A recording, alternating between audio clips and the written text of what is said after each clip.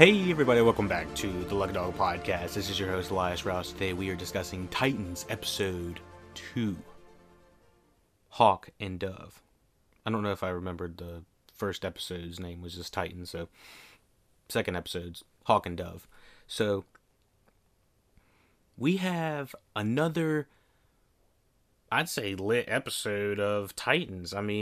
I think I called it at first, in the first episode of the first podcast, that it is very melodramatic acting. The writing's very but the action and the steady plot twists are still going strong. And so I'm really enjoying Titans. The only thing is, I don't like waiting week to week. I would much rather have a binge. I mean, if I could, I would binge this in segments of probably 3 episodes. So Brad Anderson is the same director as the first episode. He directed Hawk and Dove, the second episode as well. He does a great job bringing some great direction into this new television show. We have 2 new characters we're introduced to. It's Alan Richardson.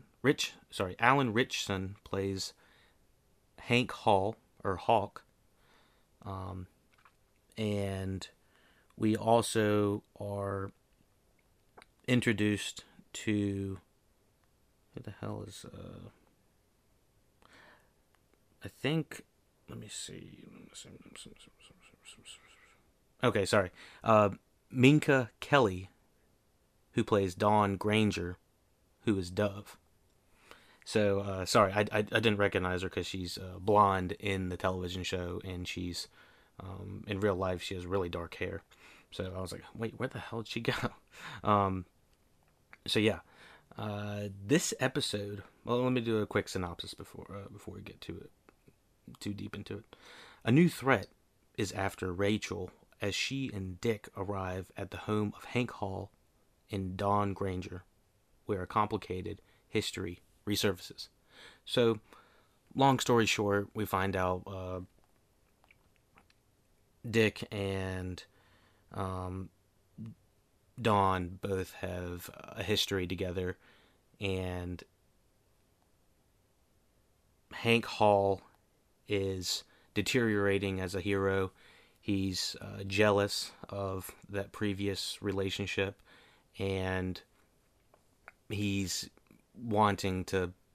I think he's wanting to do the one last trip. You know, the one last job before they call it quits. And so, I would say we're in a pretty interesting place, and visually, I think this is an excellent episode. It has a big Watchmen vibe about it, and with the theme and the costuming and the color palette that's going on. Really evoke Watchmen. I think it was 2009 Watchmen, the Zack Snyder Watchmen series. So another great episode. And yeah, let me go through a couple things I wasn't too hot about. Once again, wasn't too hot on. I guess the development of Raven's character is interesting. It's just sometimes her portrayal is not 100% with what we're learning.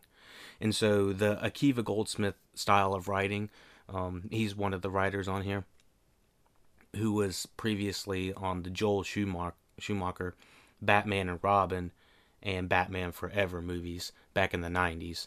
And so those weren't too highly appraised, and so that's why we might be getting some funky writing.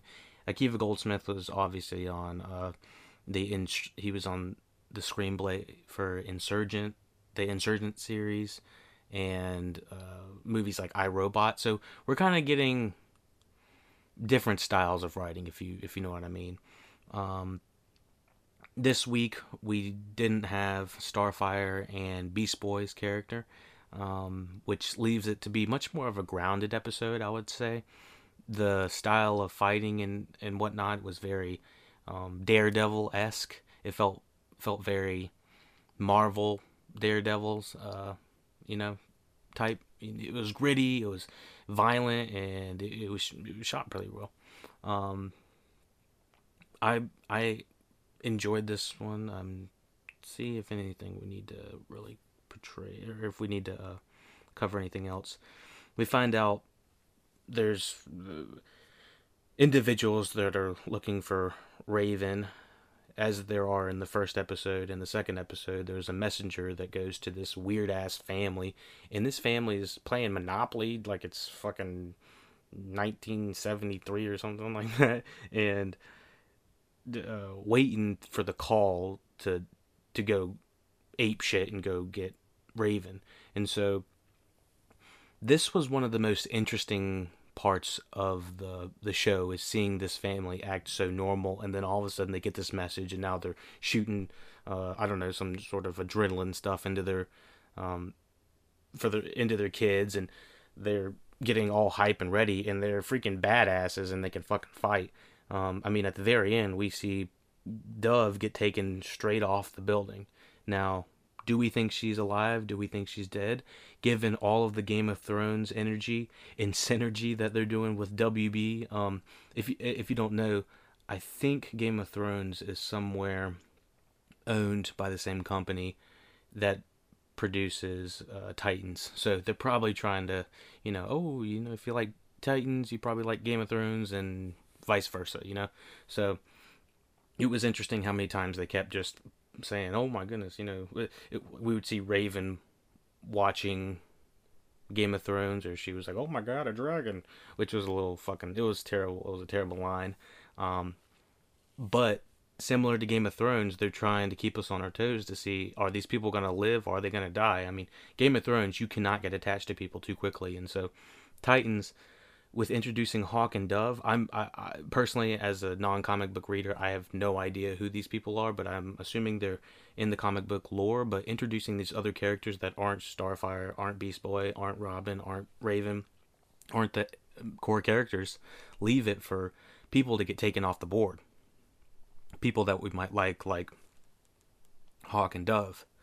So, personally, this could leave Dove in a place where she could, if they take her off, then nobody's safe.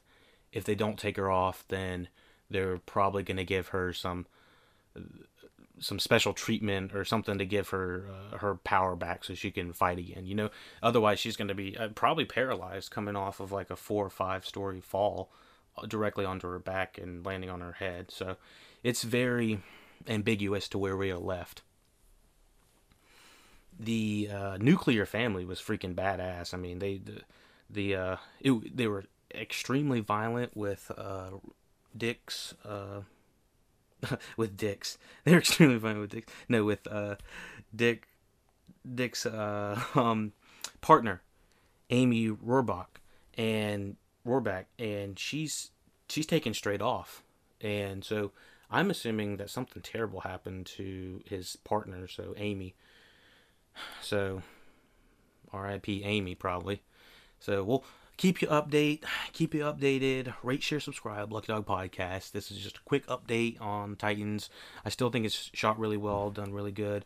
Some of the line delivery between Hawk and Dove's character were a little bit flat, similar to how Robin and Raven's are a little bit flat. Some characters just aren't talking to each other.